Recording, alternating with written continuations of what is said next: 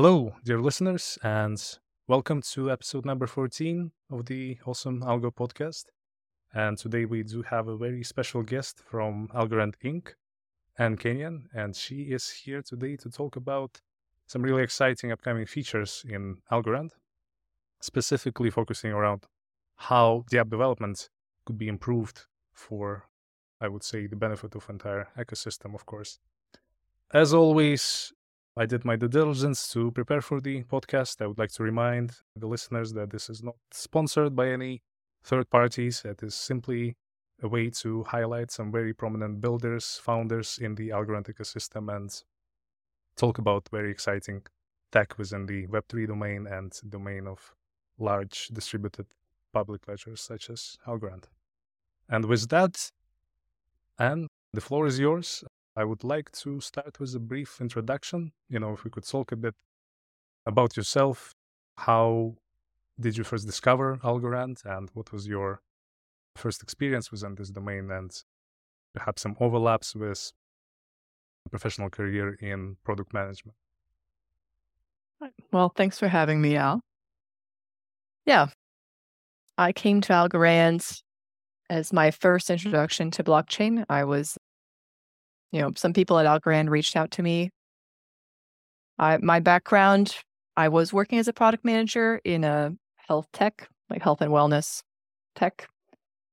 But before that, I had been a data engineer. And before that, I studied computer science. And in my master's, I took some cryptography classes and had a very theoretical focused master's. So I think my combination of, the technical and theoretical background and my product management experience made me a pretty good fit for this ecosystem. Interesting. It is, I would say I know quite a few product management folks, and it's certainly interesting that there's often a pattern that people come initially from engineering backgrounds, getting a lot of exposure and practical experience, and then later move on towards product management. Right. Since you... Sorry, go ahead. Yeah, I think that is a common pattern. If you're an engineer and you start to wonder, okay, but why am I working on this? Am I sure that I'm working on the most impactful thing? Then you might start to be interested in product management. Yeah. Since you mentioned theoretical background in computer science, just a minor question that I often ask in the biography part of the episode. What was your first programming? Well, the very first was Visual Basic, but the first, then I started studying, in my undergrad in Java. I see. And maybe just to briefly expand on the biography part, what would you say was the most exciting aspect about Algorand technology that initially sort of sparked your interest? You mentioned that you also started your journey into blockchain development, and I suppose this particular domain of distributed systems. So what would you say was the main factor that determined this shift in career? Yeah. Well, I think the biggest thing was when I was interviewing with Algorand, there was a very academic vibe, which, I come from a pretty academic background and family, so I feel right at home there. Yeah, I'd say that's the main thing. And along with that, there's academics are often idealists and they strive for excellence. So all that, really, I'd say that's what swayed me. Yeah. Interesting. So I guess, to sort of shift the focus towards the main topic of the episode, if we could start with firstly having an overview of the new capabilities that are coming to Algorand. I suppose a right way to highlight the source where these new features are going to be coming from is the Go Algorand repository that hosts various important aspects of the Algorand consensus, AVM, and other features. So what would you say are the the main upcoming features that folks should be expecting? Yeah. So it's been maybe 3 months since the box's release, the last big consensus upgrade, and this upcoming, we've got a lot coming out this next month, probably. The one big thing for developers is going to be a project that allows sharing of resources across the transaction group. And I won't get into it now, but essentially, like the foreign array limits of 8, we're going to help that be less of a problem.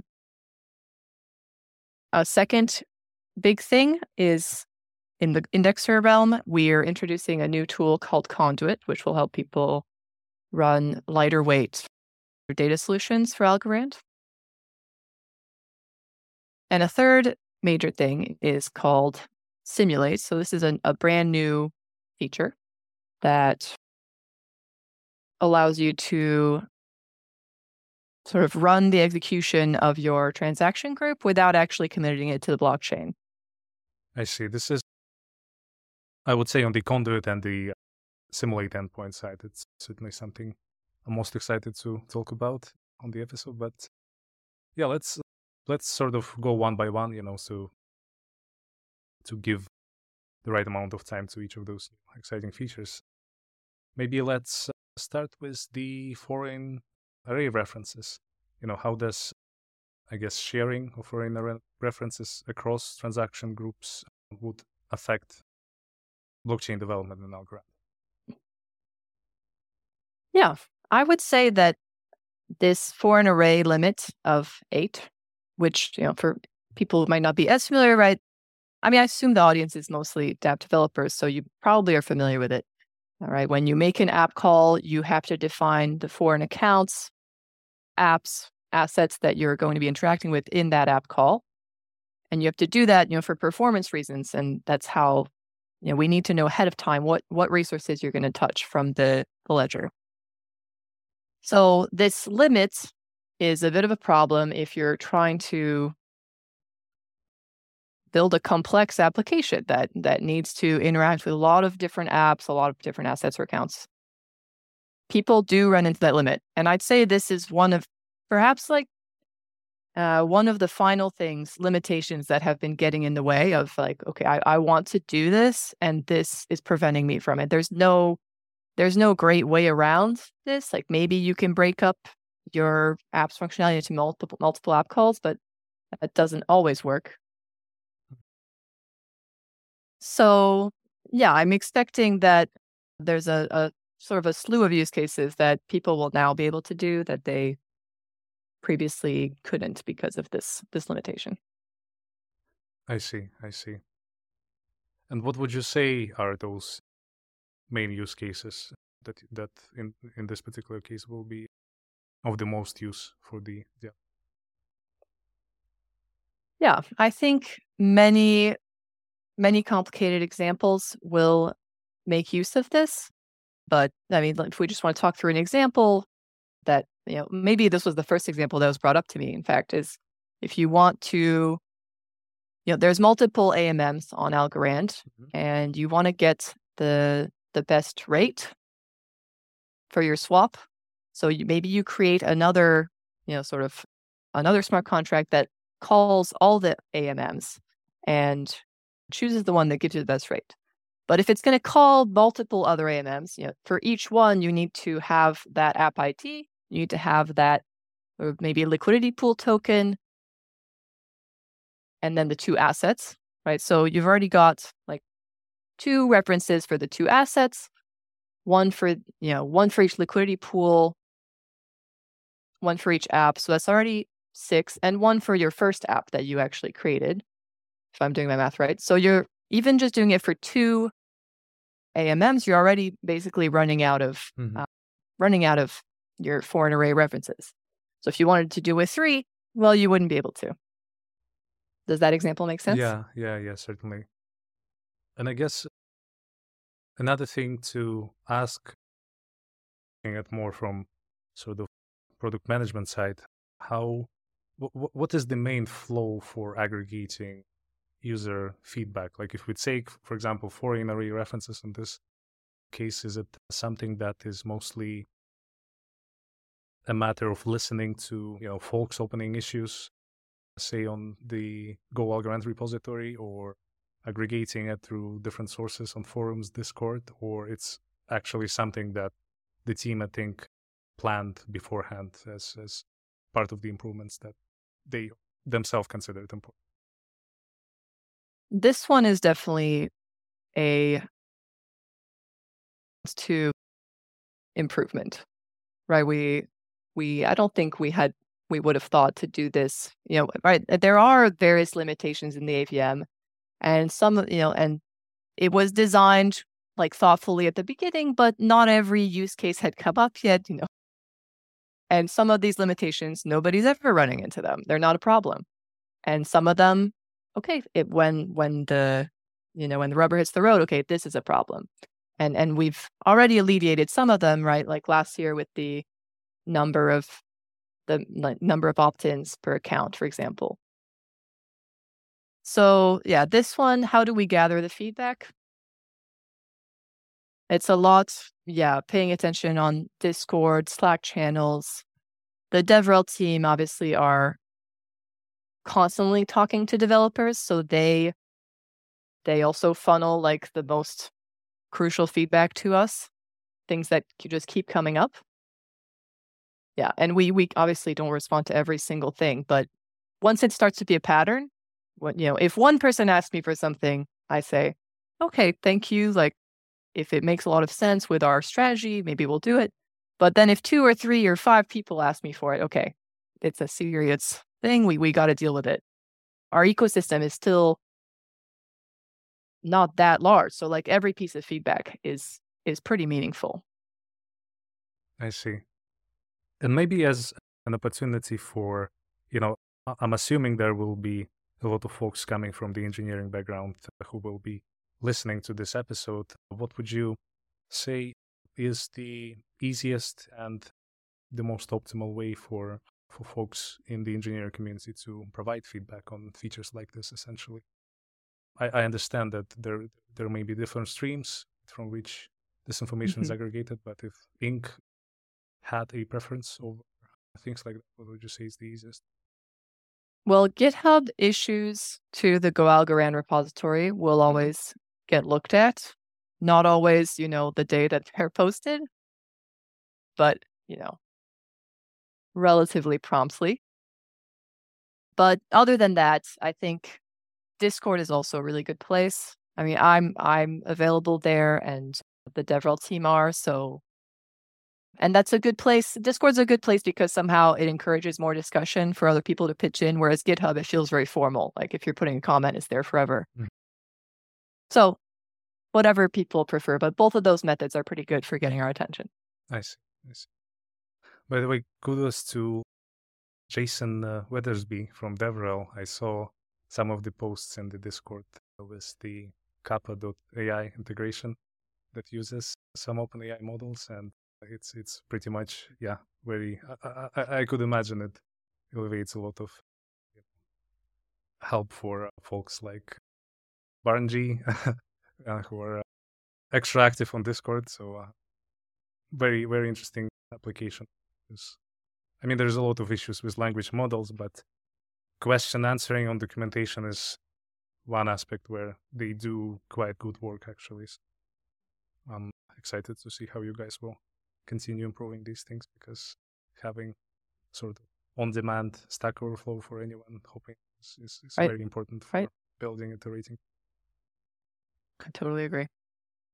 And all right, so let's talk about. Sorry, go ahead. Yeah, I guess I didn't really talk about what's the group resource sharing, how it's going to work. If you want me to say a few words about that. So, currently you only, for a certain app call, you only have access to the references that you put in that app call's, foreign arrays. Now with this update, you'll have access across the entire transaction group. So if you have 2 app calls together in a transaction group, they'll have access to each other's foreign resources.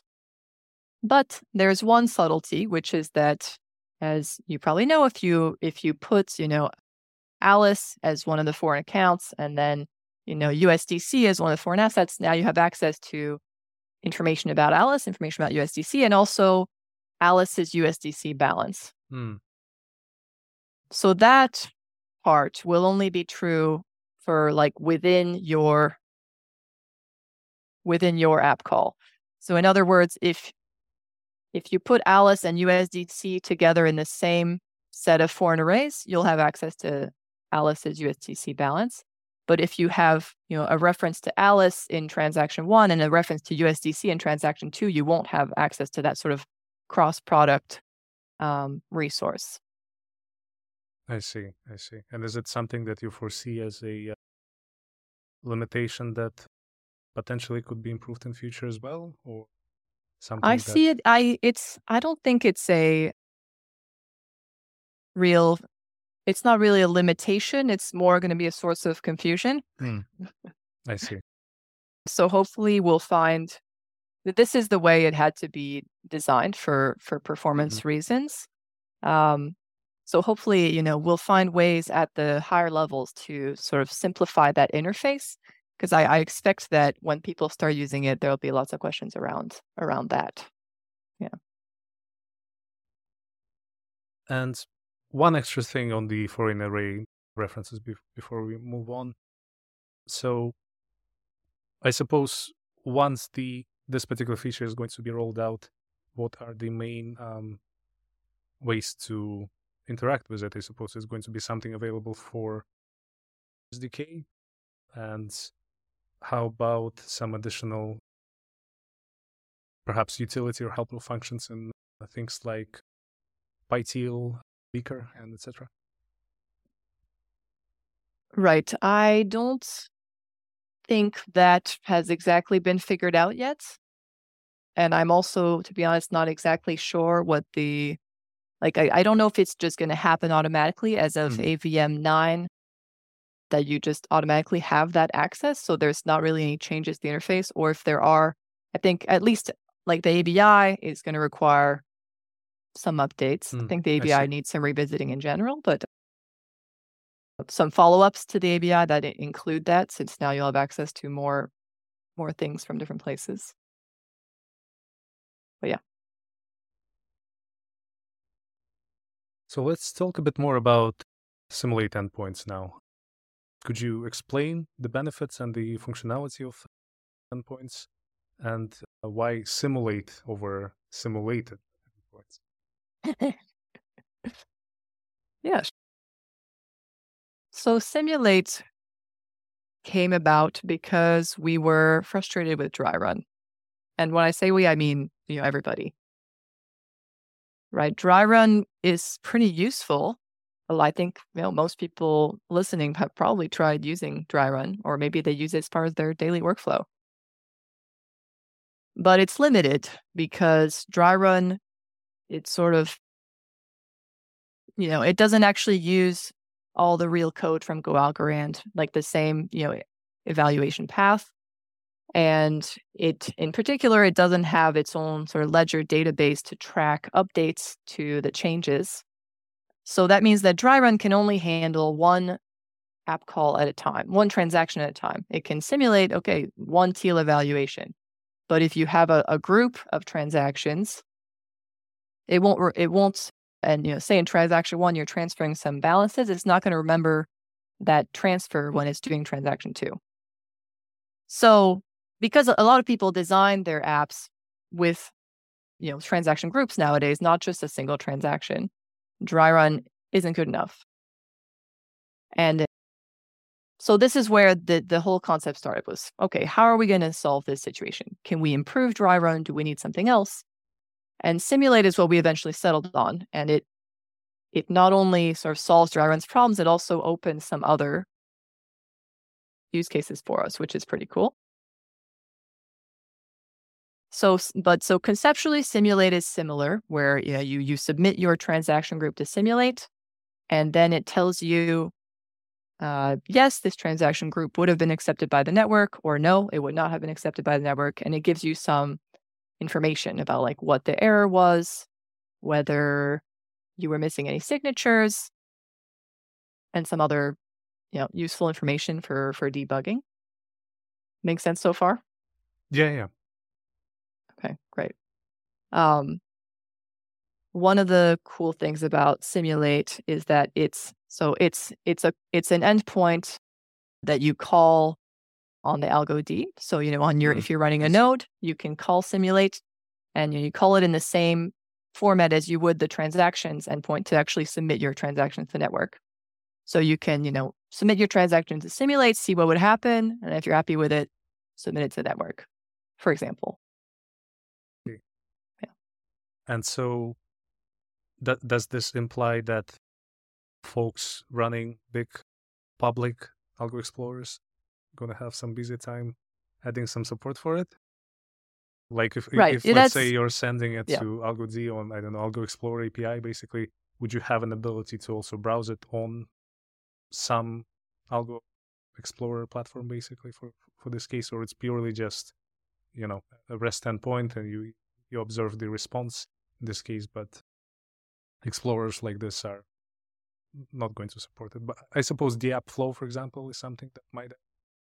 But yeah, just curious. Yeah, that's a great question.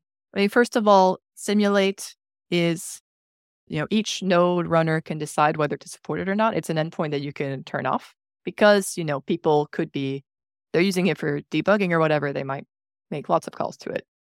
And maybe you don't want your node's resources spent on that if you're running it for mainnet, for example, for consensus. Although you can, right, it might be useful to run Simulate against mainnet as well, depending on what you need it for. I think that's a great question about should the explorers, if you're using, a node that Explorer is managing, will they want to display something about Simulate? I think you're right that maybe it'll make sense for dApp flow. But yeah, that's up to them. Yeah, I'm sure that flow is already having something like that implemented in mind. He's always doing some really exciting stuff for smart contract development in that regard. But to continue on this Simulate, so would you say that, because initially I assumed this really sort of reminded me a little bit AlgoJack as well, because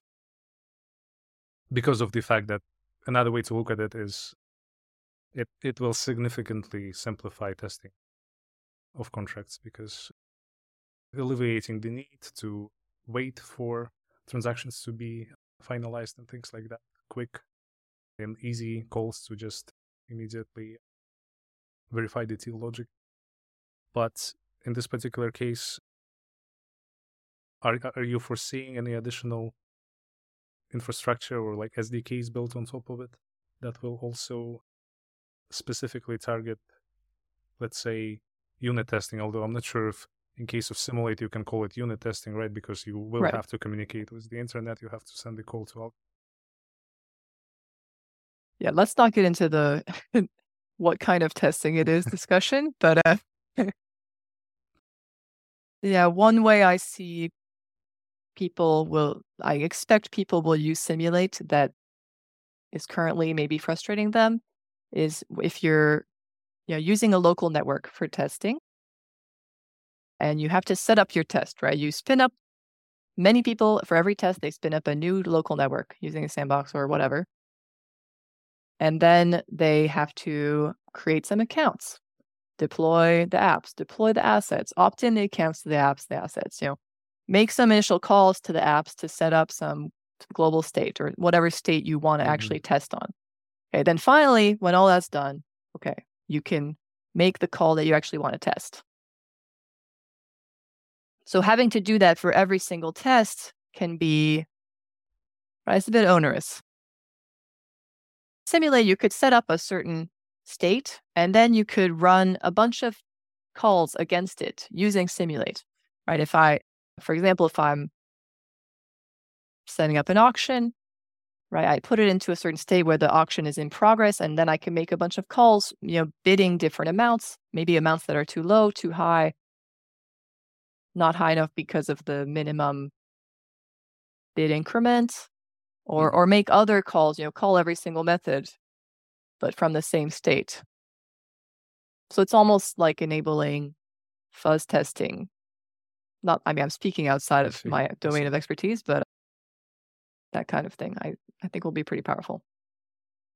And yes, we are adding like at least a minimum of SDK support for Simulate so that people can call it from their language of choice. Yeah. Awesome. I wonder if Zeph is going to do something with that, with his Graviton project. With Graviton? But yeah, and I guess to move to the final point for the simulate, and yeah, I finally got it why it's simulate, not simulated, because you're invoking a functionality that is simulating it. It's not an endpoint that is simulated, essentially. But yeah, it's, I guess, because of AlgoJig, I got a bit confused because initially saw a lot of similarity in the premise. Right. I remember talking to Fergal in the fall, and I laughed about how we were developing very similar things because there was a need, right? There's a need in this area. And so hopefully now, people will have what they need. I mean, we simulate is definitely, it in this first release, it's the base that, sort of opens up the field for more interesting sort of developer facing functionality,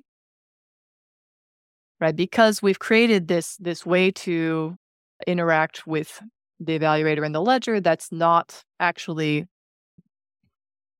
on the critical path, I guess. Nice. So now we could theoretically do things like, okay, you simulate, please evaluate this without checking foreign arrays at all. Or, please simulate this without the log limitation, the limitations on the number of logs I can do. Nice. Does that make sense? We can start to sort of change the situation for simulate, because simulate, right? It's only running on the one node.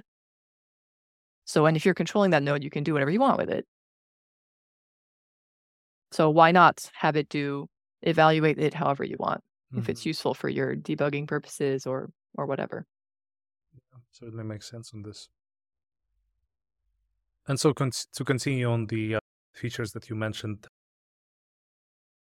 unless there's anything else you wanted to add on the simulate. Well, one more comment on simulate. One thing it enables is sort of reading contract state for free. Oh. I mean, yeah. I see. That's interesting. Right. Because, I mean, in any case, you can, get the contract state. I don't know. There's probably some Algorand endpoint, and there's definitely some indexer endpoints to get the contract state, but you won't know what, you'll get like a blob, and you won't really know what's in it, right? The encoding will be a mystery unless you go and read the teal for that contract or whatever. But using simulate, you could, if the contract has a method that, says like, give me the current price or something, you can call that method using simulate, and it'll give you the answer without paying a fee on the network, and without needing to decode. And without the need to decode. Oh, okay. That's exactly something that I was looking for one of the things I was working on. But yeah, the decoding aspect is certainly quite exciting to try out. All right, so to continue on the features you outlined, let's talk about Conduit as well. So what is Conduit, and how does it, improve Indexer in this case for blockchain? Yeah. So Conduit is, a new tool that the indexer has been refactored to use Conduit. So Conduit is sort of underlying the indexer going forward. And Conduit is a response to sort of the indexer. The indexer is a great thing, right? It's an end-to-end tool to get the blockchain data.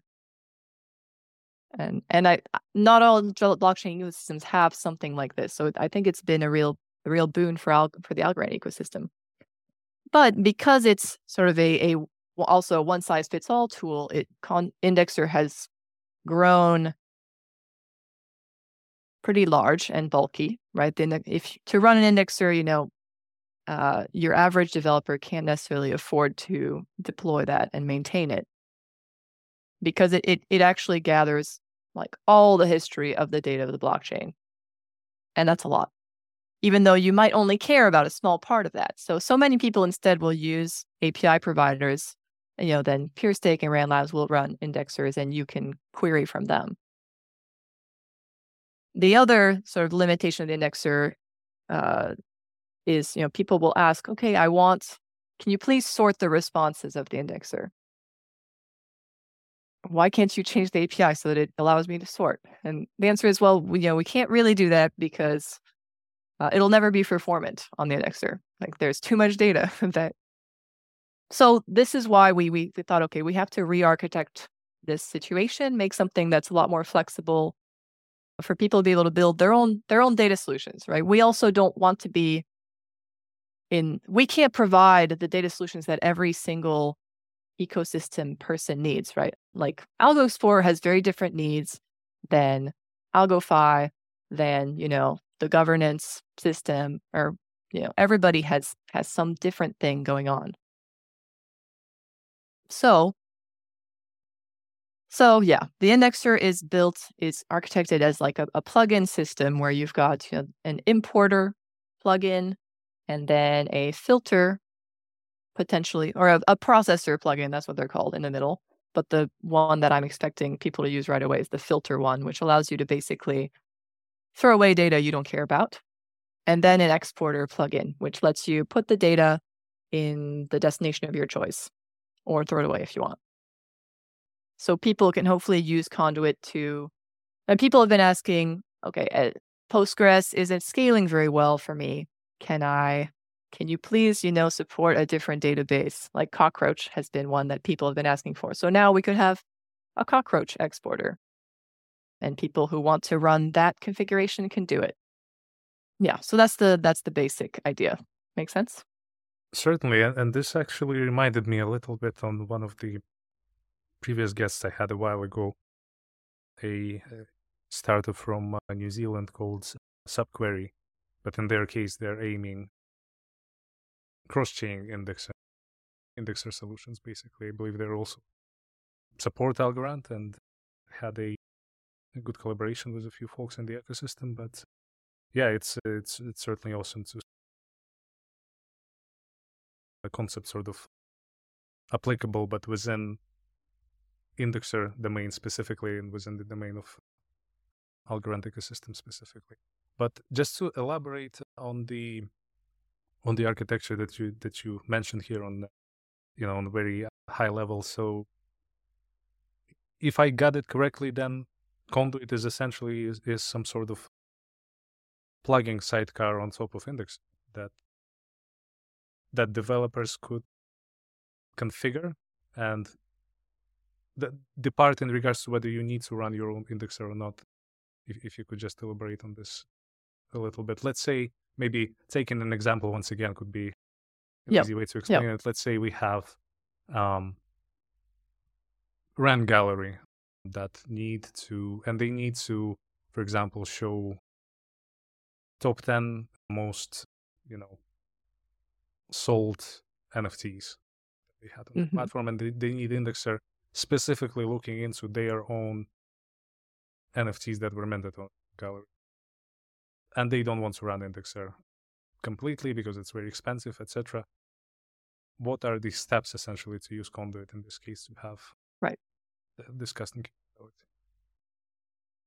Yeah, so there's a lot of options, but I think pretty much everybody will probably use, so the first part of Conduit is the importer, right? Probably everyone will use the AlgoD importer. That's what we're providing to just get the data from Algorand. And then what you do from there is kind of up to you. But the one sort of the simplest, perhaps, approach for people who don't want to deal with,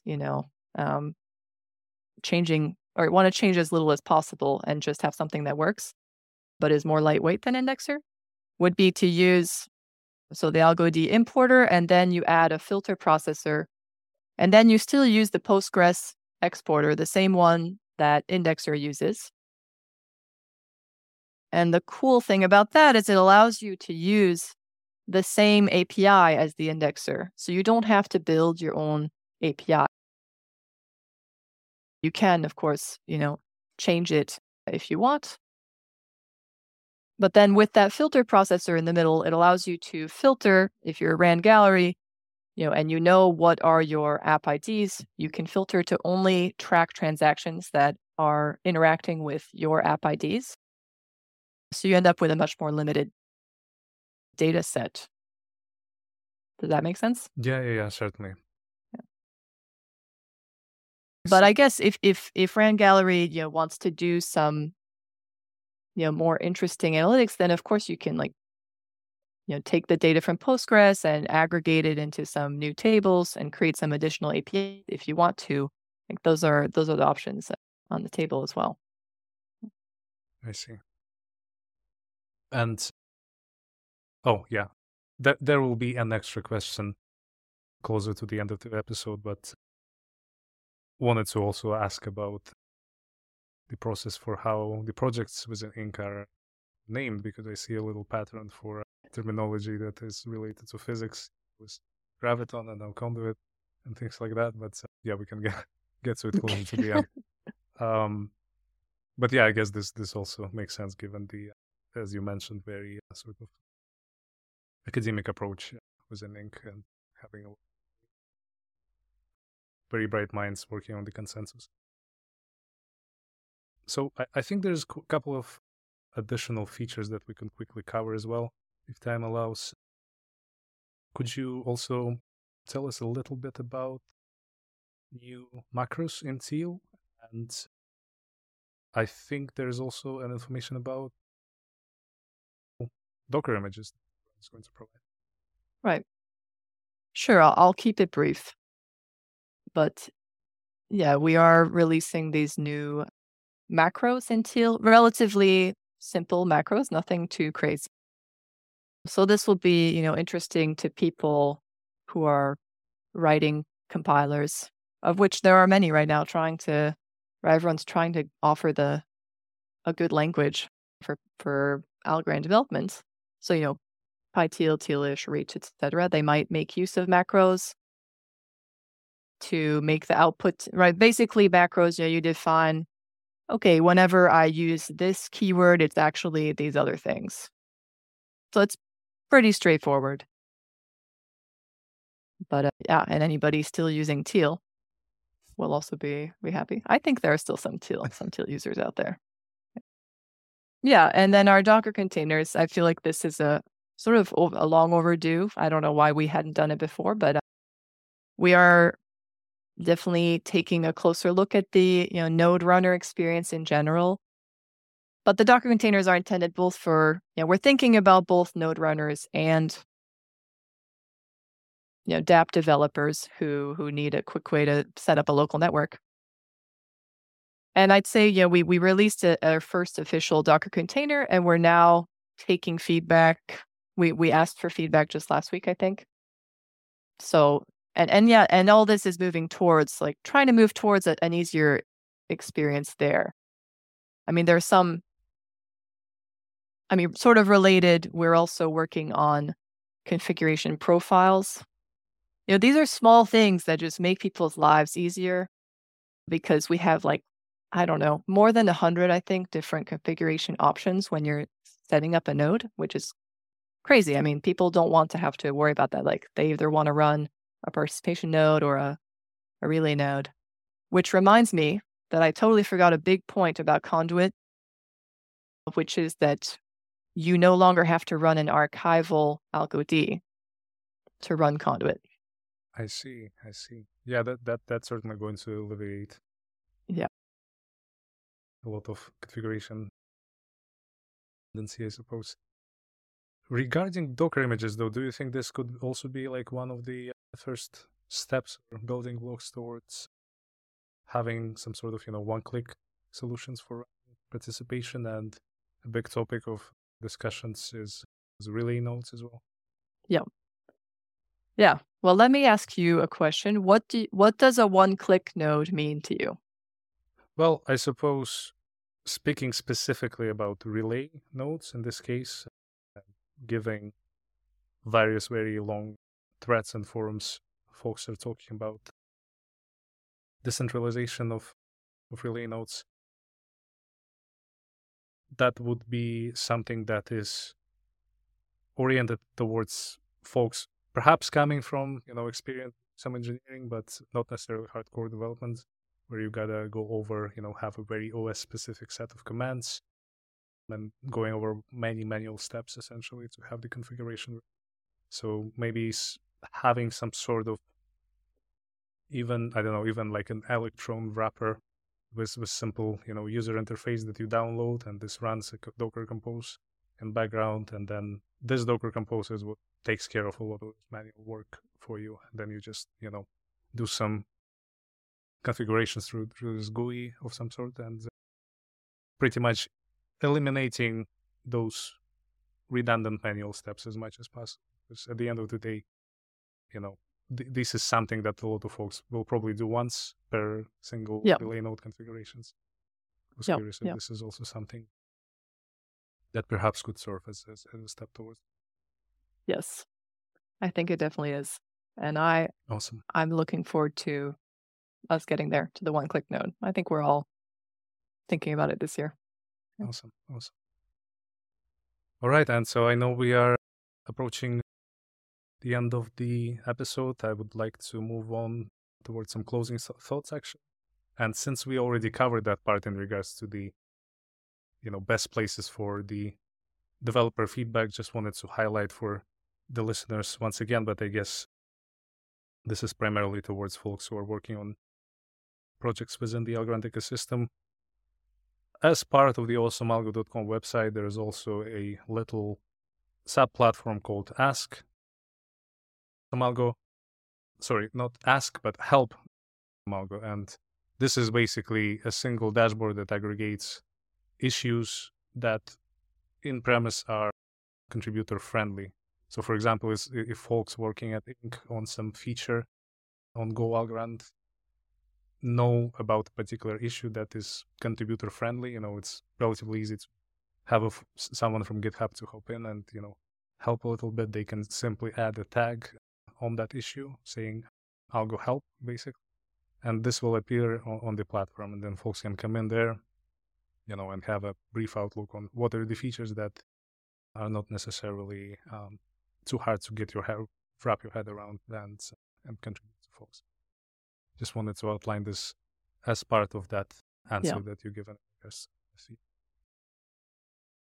But going towards a bit more, high-level questions here, this is, I would say, a very interesting, but at the same time, very challenging time for entire industry in Web3, given a lot of things that happened last year. On the side of, the goals that Algorand Inc. has, 2023, what would you say are the biggest challenges? And firstly, for the, let's say, on the scope of Inc., and then what would you say is the biggest challenge for the entire Web3 space?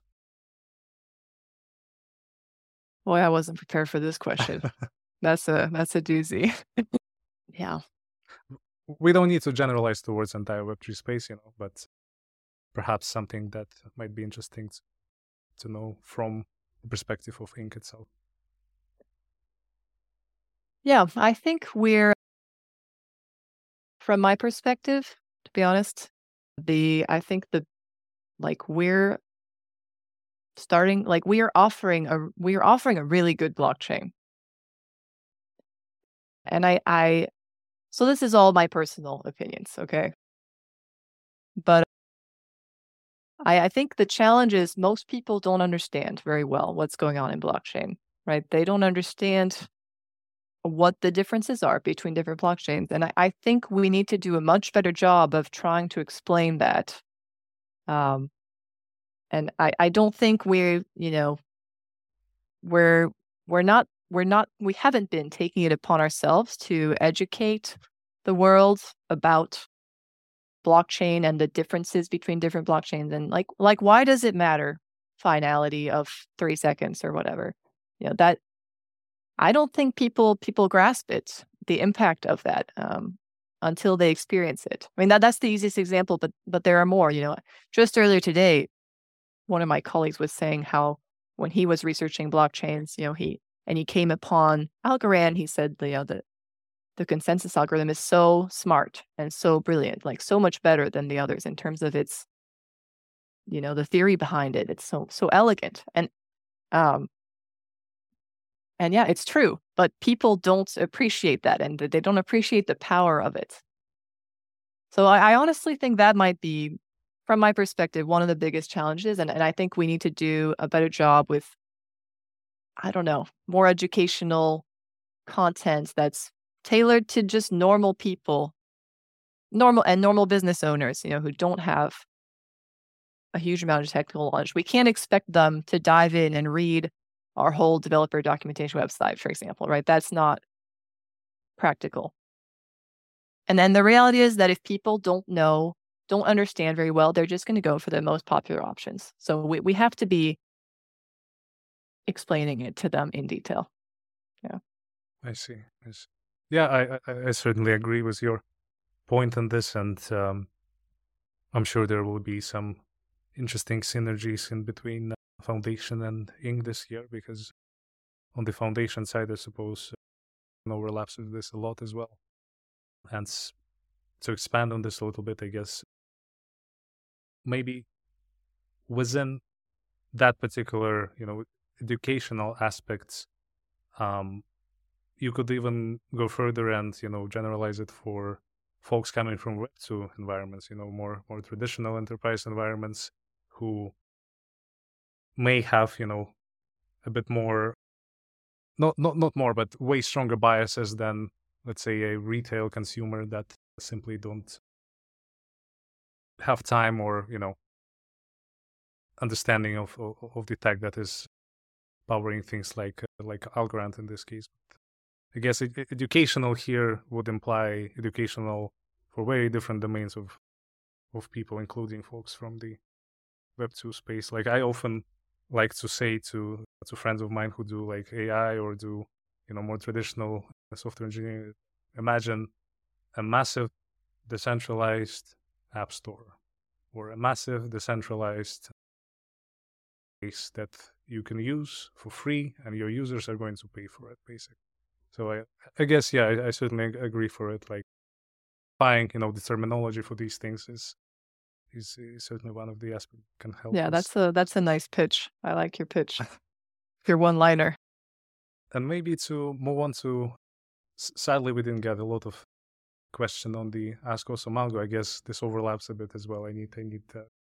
Maybe I need easier ways to simplify what the platform is about, because there was actually a poll that I made. I was asking folks on the chat, how do you guys want to ask questions to guests? And there was options like Google Forms, things like that, or ask questions on the blockchain. Everyone voted for Ask on the Blockchain, but maybe folks seeing the login button when they go on the platform get them a bit confused. But I'll try to simplify that experience.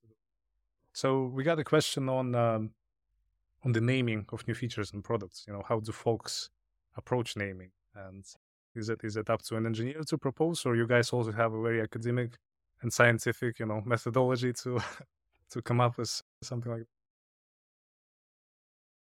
I mean, does anybody have a real process around naming? I feel like the process is, someone suggests a name. Often the first name is what sticks. So you better be careful with what you propose. But if it's really bad, then we discuss it. And, everybody throws out ideas until one of them makes the most sense. So I don't know. Nothing crazy there. Why? I wonder if this person likes or dislikes our naming. I think the conduit name was my idea. I know it was. Nice. Nice. All right, then. So I guess with that, we've reached the end of the questions we had for this episode.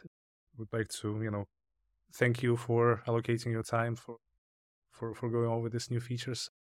And perhaps as the closing thought, if this is already available, if you could provide an approximate timeline for when folks can expect these new awesome things. Yeah, as I mentioned earlier, I'm expecting things to, in the next month, I see. perhaps, to go to betanet.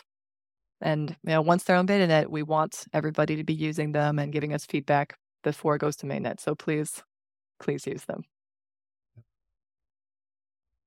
And with that, I would like to thank our dear listeners for sticking with us to go over this in-depth overview of the features, and stay tuned for more announcements and new guests. Right. Thanks, Al.